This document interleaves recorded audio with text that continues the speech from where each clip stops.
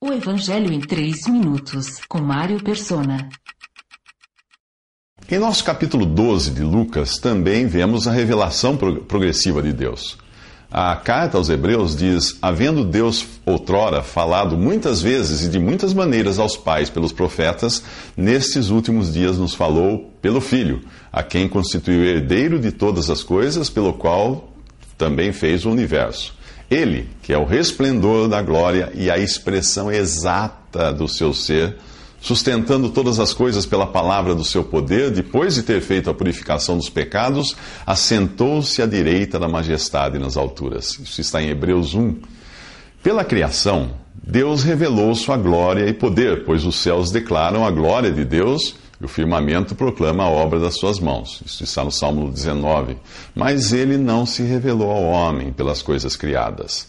Ao entregar a lei a Moisés, Deus revelou a incapacidade do homem de cumprir as demandas de um Deus santo, mas ainda não se revelou ao homem.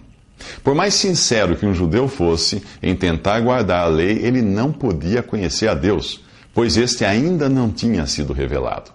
Até mesmo Paulo, um judeu exemplar, circuncidado no 8º dia e pertencente ao povo de Israel, à tribo de Benjamim, verdadeiro hebreu, quanto à lei fariseu, quanto à justiça que há na lei irrepreensível, ele fala em Filipenses 3, ele não conhecia a Deus. Por isso ele dizia que quando aprouve a Deus revelar o seu Filho em mim, não consultei carne nem sangue. Ele fala em Gálatas 1.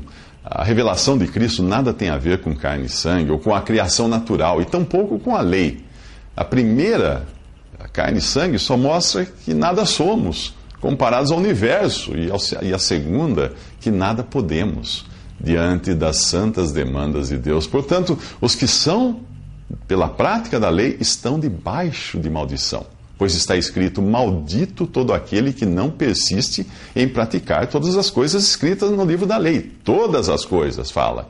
E é evidente que diante de Deus, ninguém é justificado pela lei. Gálatas 3. Por isso, depois de ter colocado de lado a nação de Israel, Jesus entra no capítulo 12 de Lucas, denunciando a hipocrisia daqueles que gozam da maior estima entre os judeus. E mesmo assim são os principais adversários do Messias. Ele avisa a seus discípulos: tenham cuidado com o fermento dos fariseus, que é a hipocrisia. Hipocrisia é querer parecer que você é algo que não é. E religiosos são hipócritas por natureza. Acham que por seguirem uma lista de regras e viverem de modo irrepreensível aos olhos dos homens, estão justificados diante de Deus. Mas Jesus revela que não há nada escondido que não venha a ser descoberto, oculto que não venha a ser conhecido. A lei tinha mandamentos, promessas, profecias, mas não tinha Jesus, que é a expressão exata de Deus. Ele é o Filho unigênito de Deus, a verdadeira luz e a atmosfera em que o cristão respira, na qual ele caminha. Nos próximos 3 minutos, o Senhor mostra que um novo testemunho estava para ser formado, não governado pela lei, mas pela luz de Deus. Visite 3minutos.net. Dúvidas? Visite respondi.com.br.